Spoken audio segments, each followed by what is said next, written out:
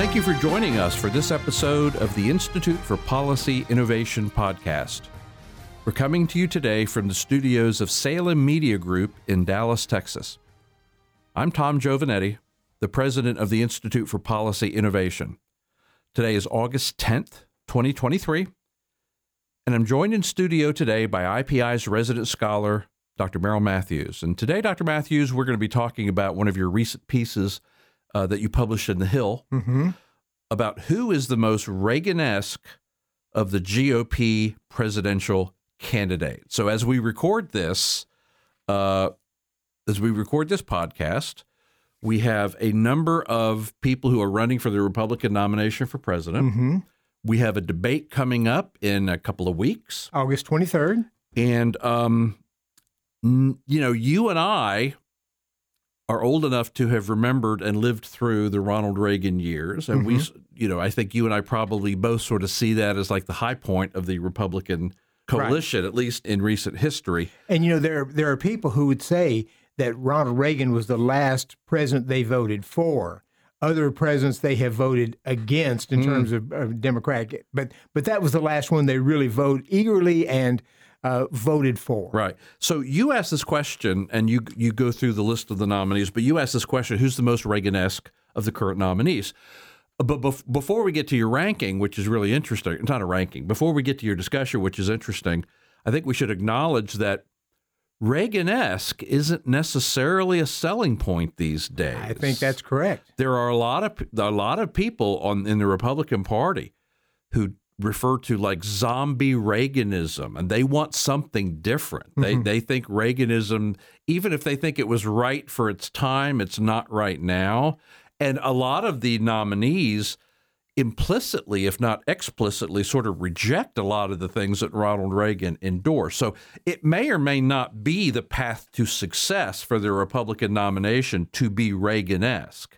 But again, because I think that if you look at the issues that IPI cares about in IPI's perspective, it is very much a Reaganesque perspective that we take. And so we can't help but look at this field and ask sort of the question, who in this field is the most Reaganesque? And issues change to some extent over time, and attitudes change to some extent. My own sense is that many of the people who have joined in the Republican Party who are, let's say, would like to move on past Reagan, are some of the Tea Party people and others who came in, who are sort of Johnny-come-latelys into the party and have come into the party in large part either because of the Tea Party or because Donald Trump appealed to them. Yeah. And now they've sort of taken over at least a strong segment of the party, and they like the Trump approach as opposed to the Reagan approach. Yeah, Ronald Reagan was populist in one sense and not populist in another sense. Maybe what you would say is that Ronald Reagan was popular but not populist. That's probably right, because he was principled. And it's hard for a principled person to be a populist, because a populist by definition is looking at what the population wants, what the public wants, and tries to give that to them versus what principles sort of require, and you try to put that into maybe a popular framework. There's another distinction that I would make. This is all sort of setting up your piece here, but the other distinction I would make is that populism tends to be against things. Whereas Ronald Reagan was for things. Populism is against big corporations. It's against the elite. It's against the establishment. Populism very often wants to tear down. It wants to undo. It's an oppositional mindset, whereas Reagan's mindset and Reaganism was not in opposition to something other than the Soviet Union. I mean, it was opposed to communism. But Reaganism was very sunny and optimistic and positive about the future of America, whereas populism tends to be sort of a dark, negative, things are bad, we're angry, we're opposed to stuff. But the other thing that Reagan was generally opposed to was big government, and that came through as he talked about how government oftentimes, you have, if you create a new committee, new commission, new agency, it never dies. Yep. Some of the best Reagan quotes are anti-government, right? Like the famous one about how, the scariest words in the English language are "I'm from the government and I'm here to help you." He famously said in his first inauguration speech that the problem we face right now is government. Mm-hmm. Government is the problem we face. Right, and the closest thing to being eternal or never ending is a government program. Government program. Right. Yeah. So what I do is I go through and just point out some things that you could highlight with Reagan and why those make a difference. And so the first thing I point out is, and this sounds trite, but he could win elections. Mm-hmm. And this is really important. You can have all kinds of candidates come up saying, I want to do this and that, but can you win elections? Ronald Reagan won twice as governor of California. He ran and won twice as president of the United States. He never lost an election. Right. He very closely lost the nomination to Gerald Ford in 1976, but he never lost an election. He never lost an election, and he won by pretty good margins on that. And I point that out because it's not just winning the first election. Winning the reelection is really important because at that point you've been in office, whether it's 2-4 years, whatever you ran for, and now people have a chance to look at your record, not only what you're promising to do, but what did you accomplish when you were in office. And this is the sadness that I feel. I feel envious for folks that are younger than me in some ways, but the sadness that I feel for them is that they didn't get to experience a Republican president who won re-election by winning 49 states. Mm-hmm. That seems almost unimaginable today because so many of our presidential elections have been so close in the Electoral College. And when Ronald Reagan ran for re-election, he won 49 states. Mm-hmm. Those were the days. That's when you get a majority, and a few states where you want to, if you want to contest it, doesn't make a difference because you won so many states. And part of the, I'm going to emphasize several times in the course of this podcast the fact that Reagan was just so winsome and appealing of a human being. He was positive. He was sunny. He believed in things. He believed in people. And people tend to forget that Reagan accomplished everything he accomplished with a Democrat-controlled House of Representatives. Sometimes the Senate was Republican, and sometimes it wasn't. But the House of Representatives, the entire 8 years of the Reagan presidency was controlled by the opposing party. So most of the current crop of GOP candidates, presidential candidates, have run on elections and have won re-election. So several of them have proven that they can win an election and then come back and win re-election. Donald Trump is one of the few who did win one election very closely and didn't win re-election. Yeah, so, barely winning election your first time and losing your second time is not the Reagan model. Especially when the power of the incumbency typically carries you over. I mean, there have been times when we thought, how can Barack Obama win re-election? And he did. Yep. Just because of the incumbency and the power that you have in doing that really gives you stacks the deck in your favor. Yep.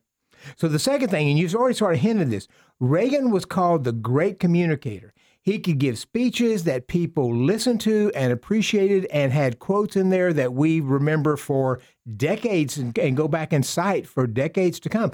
It's over the past, really in the 2000s, even the early 2010s, it was common for Republican candidates, especially presidential candidates, to stand up and say, as Ronald Reagan said, and they would cite him. And that was proof enough for your point. It's proof enough for your point that they were going back and because they were trying to say, I agree, and Ronald Reagan and I agree on things. So I'm sort of in that Reagan mode. Now, people sometimes dismiss that, said, well, hey, he was just an actor. I mean, he was an actor. He was just acting up there. But I point out a lot of actors try to go and communicate to the public and just flop at it. Ronald Reagan had the ability to bring both his style and his substance together with his skills at communication to be able to reach out and actually inspire an awful lot of people. Reagan, of course, was an actor. And then after his acting career was over, he traveled the country giving speeches. So he certainly did have the background in communication before he had a background in politics. And I think it's interesting now because so many times now we have our politicians who all they've ever done is politics. I mean, from the time they got out of law school or whatever, they've been a politician and they haven't done anything else. They haven't done anything else to build on, whereas Reagan actually was a great communicator first before he ever decided to go into politics. Yeah, and you can certainly say that his attempts at being a communicator for several years before he went into politics probably helped him in the communications, but that doesn't, it may help you, it may give you some skills, but that doesn't sort of wipe out the fact that he was able to make that communication. And it wasn't just how he said it, it was what he said. He put the two together to come to create really good presentations and speeches that people listen to. Look, I think that's right. I think that you can be a good communicator, and if you're trying to sell a crappy message, you're probably not going to succeed. So Reagan was the conjunction of a good communicator who also had a message that was appealing to the American people, to the American electorate. And that gets to my third point here. He didn't just go out and talk in platitudes. He was actually a fairly deep policy thinker. And this came about because he spent about 4 years, 1975 to 1978. So fully, that was covered most of those 4 years, so it's really 4 years. And he presented 1,207 of his radio commentaries, daily radio commentaries, to an audience of 20 to 30 million people. People around America listen to the radio, and they will listen to those commentaries, including me. I heard him on many days, including me. I mean, this is when I've been asked, this is my story that I became a conservative, sitting around the breakfast table, listening to Ronald Reagan's morning commentaries, and he explained the world to me as a kid in a way that made sense. And people sometimes criticize him, saying, well, he just has somebody writing those for him. No, in fact, he wrote the vast majority of them. And we've got video, and we've got pictures of something like 679 that he hand wrote on his own legal yellow tablet. And he went through and he would make corrections in there, and he'd strike out this and add this and so forth. We can go and see his thinking as he writes these things out. He was the one producing these things, and so they were genuine, and they were really a reflection of what he was thinking at the time. I was thinking, just while you were talking about this issue of the fact that he was principled and also a good communicator, right? And there is a sense in which truth and principles don't change, but the way you apply them and the way you communicate them does change, right? Because circumstances change, facts on the ground change. But truth and principles don't change. And so I think this is sort of the retort to this issue of, zombie Reaganism and, we need something different. I fundamentally disagree with that. I fundamentally would argue that Reagan's principles were the right principles. They whether it was in our international affairs or whether it was in our domestic affairs, whether it was economic, whether it was national security, whether it was defeating the Soviet Union, those principles worked. Now, there may be different applications today, but anytime someone on the right feels this need to try to distance from Ronald Reagan, I'm automatically suspicious. And that also sort of affects this idea of which of these candidates is Reaganesque and which of them are not. If you're going out of your way to try to distance from the legacy of Ronald Reagan, I'm sorry, but my suspicions are automatically aroused by something like that. And the what we're talking about here isn't necessarily Reagan. We aren't saying Reagan spent this much time in the green room preparing or putting on makeup or something. What we're talking about is just basic concepts, basic principles, basic elements of a candidate. And so the next one, and you sort of hinted at this, Reagan embraced free market economics. Yep. And this was, it may be hard for our listeners to realize this, but it was a radical change from what we had seen through decades that really had reached out and embraced John Maynard Keynes. Reagan went the opposite direction, embracing free markets, freedom, generally free trade principles, limited government, low taxes, those types of things, principles put out by Milton Friedman and Friedrich Hayek, as opposed to the John Maynard Keynes.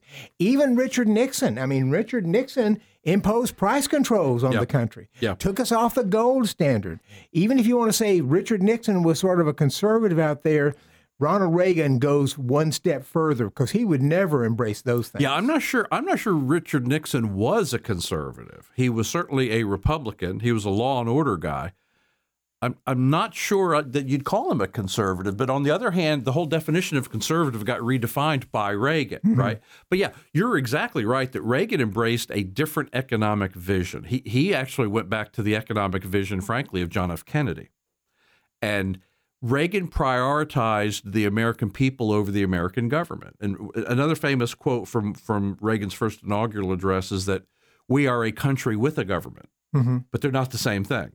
And so Reagan was always on the side of the people, and he wanted people to be free, and he wanted people to be unencumbered by government. He didn't want government holding people back. He didn't want government holding businesses back. And that's why under Reagan, you saw dramatic tax cuts.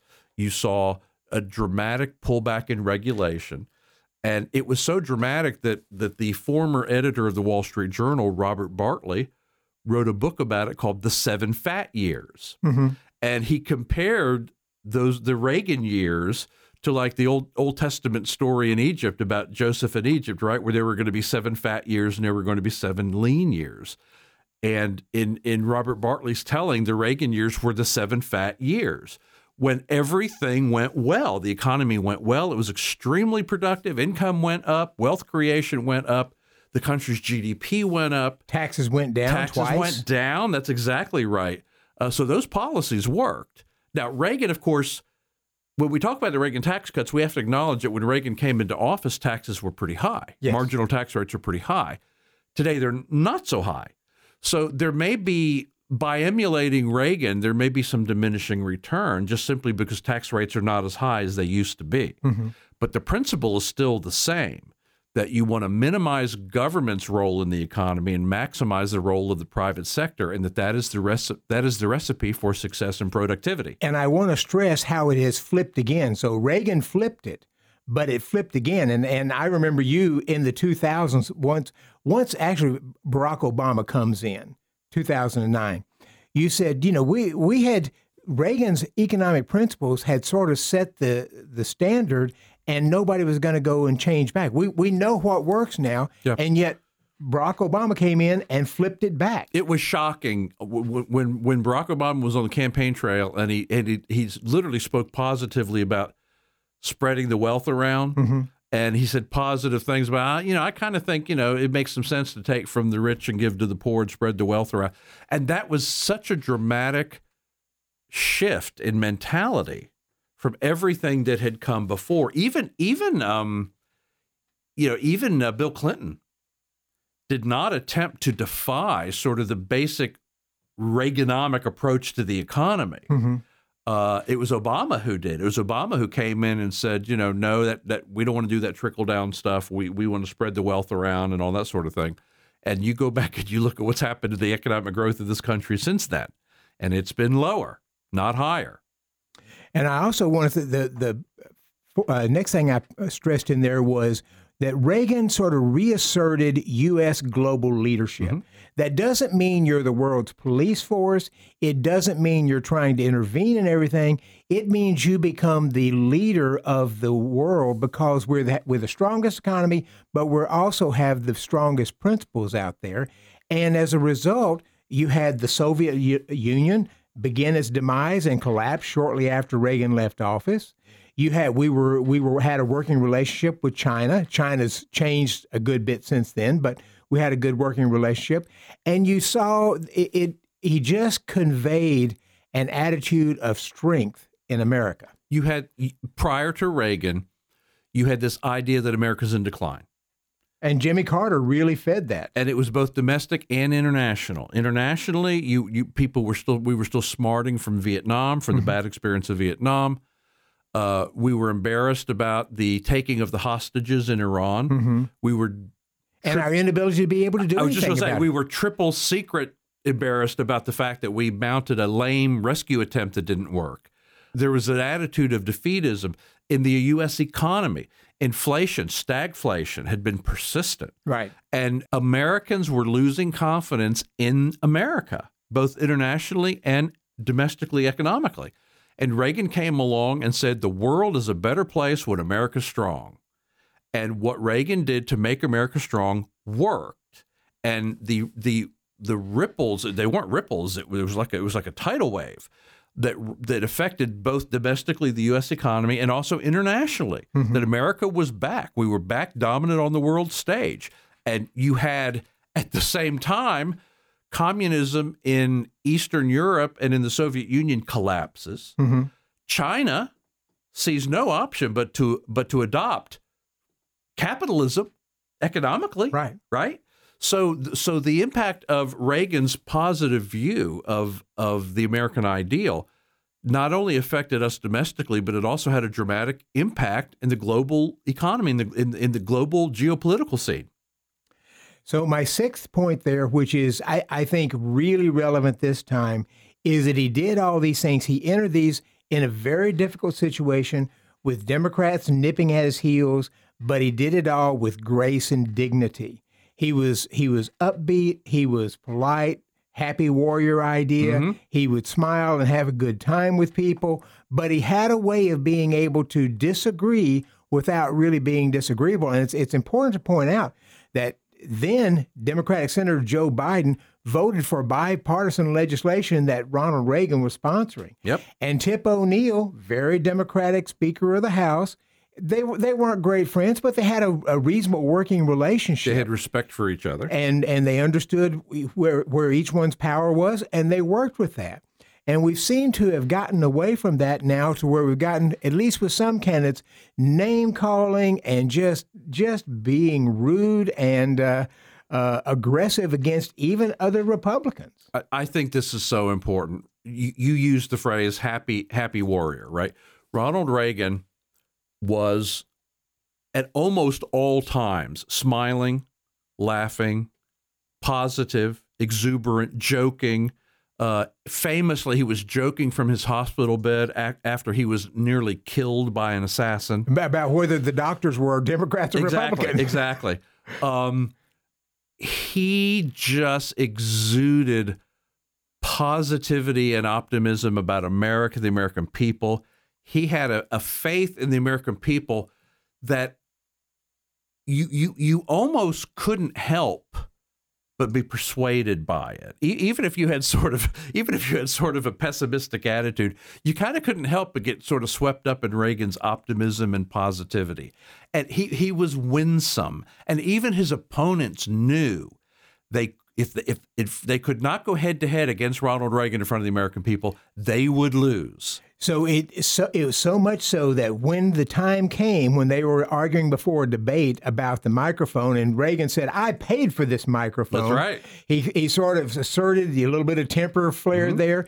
It became a talking point because it was so rare to see that. Yeah, you never saw flashes of temper. You never saw flashes, or rarely saw flashes of that. And I thought that was actually kind of good because it pointed out that he actually could assert himself like that in some cases if he really needed to. He could lose his temper in some cases. So let's do a couple more things on this podcast. First of all, I do think we ought to discuss some of the specific candidates to talk about how they fare, right, with these criteria that you've laid out. But I think there's I think that the contrast between Ronald Reagan and Donald Trump is dramatic. Yeah. I think it's dramatic. And I think Republicans who think that Donald Trump somehow came up with a new winning formula for winning elections are deluding themselves. Again, I want to remind people that Ronald Reagan won a commanding first-term election. So much so that Jimmy Carter conceded when something like only half the states. Yeah, I mean, the sun was still up when Jimmy Carter conceded. He knew it. Right. He saw it. And then for re-election, Ronald Reagan won 49 out of 50 states, okay? That's somebody who has figured out how to build a winning coalition, okay? Now, you contrast that with Donald Trump, who won by the skin of his teeth the first election against one of the most hated politicians in America. He was running against Hillary Clinton, one of the most hated politicians in America, and won essentially a fluke election. 12,000 votes here, 16,000 votes there, 22,000 votes there. 3 states that generally vote Democratic. Exactly. And as we have pointed out on a previous podcast, that had the Jill Stein not been running in that election, right, he might very well have lost it. Exactly. So Trump gets credit for that. He gets credit for winning. But it was not some sort of a new formula for Republicans to win the White House. It was a skin of the teeth kind of thing. And then 4 years later for reelection, he does not win. He simply does not win. So if you want to put your money on the Trump model, I will put my money on the Reagan model any day of the week. Yeah, and we point out he not only lost those 3 states that are sort of in contention, Pennsylvania, Michigan, and Wisconsin, he lost 2 Republican-leaning states, right. Arizona and Georgia, exactly. which could easily have gone Republican and often did go Republican in presidential elections. That's exactly right. So if you think about Reagan, not everybody loved Reagan. Okay, Reagan was ridiculed by the left-leaning major media. The Doonesbury cartoonist Gary Trudeau used to love ridiculing Reagan in the comics and stuff like that. Reagan was not universally loved, but he was supported by a significant enough portion of the population that he could get things done. He didn't turn anybody off. He certainly didn't go out of his way to turn anybody off or to alienate anybody. And that's an important point because elections are won by independents. Yeah. Republicans and Democrats are roughly the same number. And so you've got to be able to attract independents in order to be able to do that. And Reagan was the first to bring in blue collar workers. They called it the Bubba vote, and we called them and Reagan Democrats, right? You had historical voters who were Democrats, but they voted for Ronald Reagan. Now you contrast that with sort of the Trump mode, which seems to be to turn off as many people as possible. Like it's to alienate women, alienate young people, alienate suburbs. And just like try to just win on intensity of your core base rather than breadth. And again, I just want to just say just plainly, that has proven to not be a winning formula. You cannot win with that. You've got to be able to attract a certain percentage of independents. So I'll put my chips on the Reagan model any day against the Trump model. Now let's talk about, for a couple minutes, about some of the candidates and just sort of get our opinions about, let's answer your question. Okay, which of them is the most Reaganesque? Which of the current field do you think are the most Reaganesque? From my standpoint, I would say Tim Scott. I would say Mike Pence, though Tim Scott probably is closer than Mike Pence. Mike Pence doesn't seem to have the strength that I think he used to. Tim Scott has the sunny optimism down pat. Sunny optimism down pat. Won re-election. He certainly brings new elements to the White House if he were elected. So the others, Nikki Haley, she's won re-election. She has also been at the UN, so she should have some international gravitas, at least understanding of issues.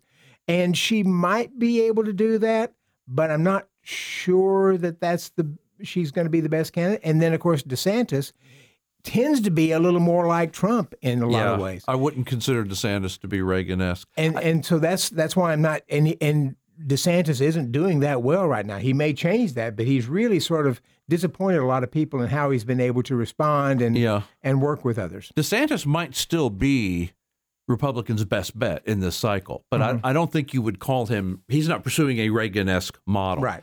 And I think that Tim Scott has the Reagan attitude, and I think Nikki Haley has the Reagan policy positions. You know what I mean? But it almost seems like somehow we would need to fuse the two of them together to truly be like Reagan. Which may not be impossible. Well, you could end up with both of them as president and vice president, right? Yes. Although it would be weird to have two people from the same state. Yes. And I think you're right about Pence. I don't mean to ambush you in the middle of a live podcast here, but was Pence in Congress while Reagan was president, or did Pence come afterward? No, he came afterwards. He came afterwards. Yeah, he didn't come Pence until 2001, I think. Okay, so he never served with Reagan. Okay. Pence I would say that Pence doesn't have Reagan's energy. That's probably right. And there are several people who don't have Reagan's energy, though I have seen Pence when he does in times past. Reagan lit up a room. And you and I both think very highly of Mike Pence. You and I both have known him personally, met him personally. But he doesn't light up a room like Reagan did. Right. He doesn't have the personal magnetism. That's part of the problem, I think. Yeah. So Pence has the positions, but not the personal magnetism. Tim Scott has the sunny optimism, but maybe not the policy depth. Ron DeSantis is probably trying to be a little more Trump-esque than Reaganesque. Yeah. And Nikki Haley probably has Reagan's positions, but just not, doesn't light up a room like Mike Pence doesn't light up a room. Mm-hmm. I mean, Reagan lit up a room. You knew you were in the presence of greatness when you were around Ronald Reagan. Interesting. Well, again, let's conclude by acknowledging that Reaganism might not be the path to success in this particular election cycle. Mm-hmm. But I'd like to see somebody try.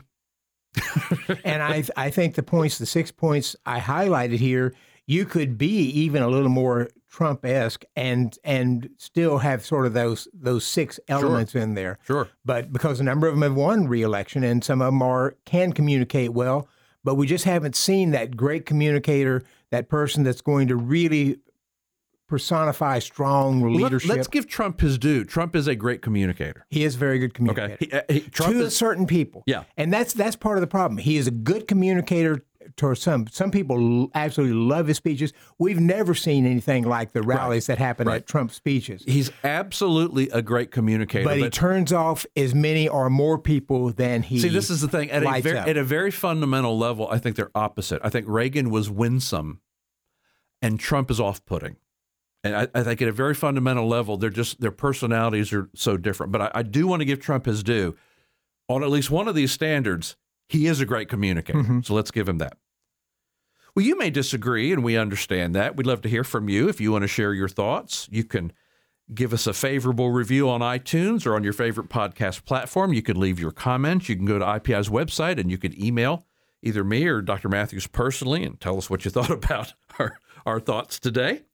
We would invite you to check out our website at ipi.org. You can sign up there if you'd like to receive notices of all of our new podcasts, new content, and upcoming events. You can also help to sponsor these podcasts by becoming a member of IPI's Giving Society. Thank you for joining us, and we will see you next time.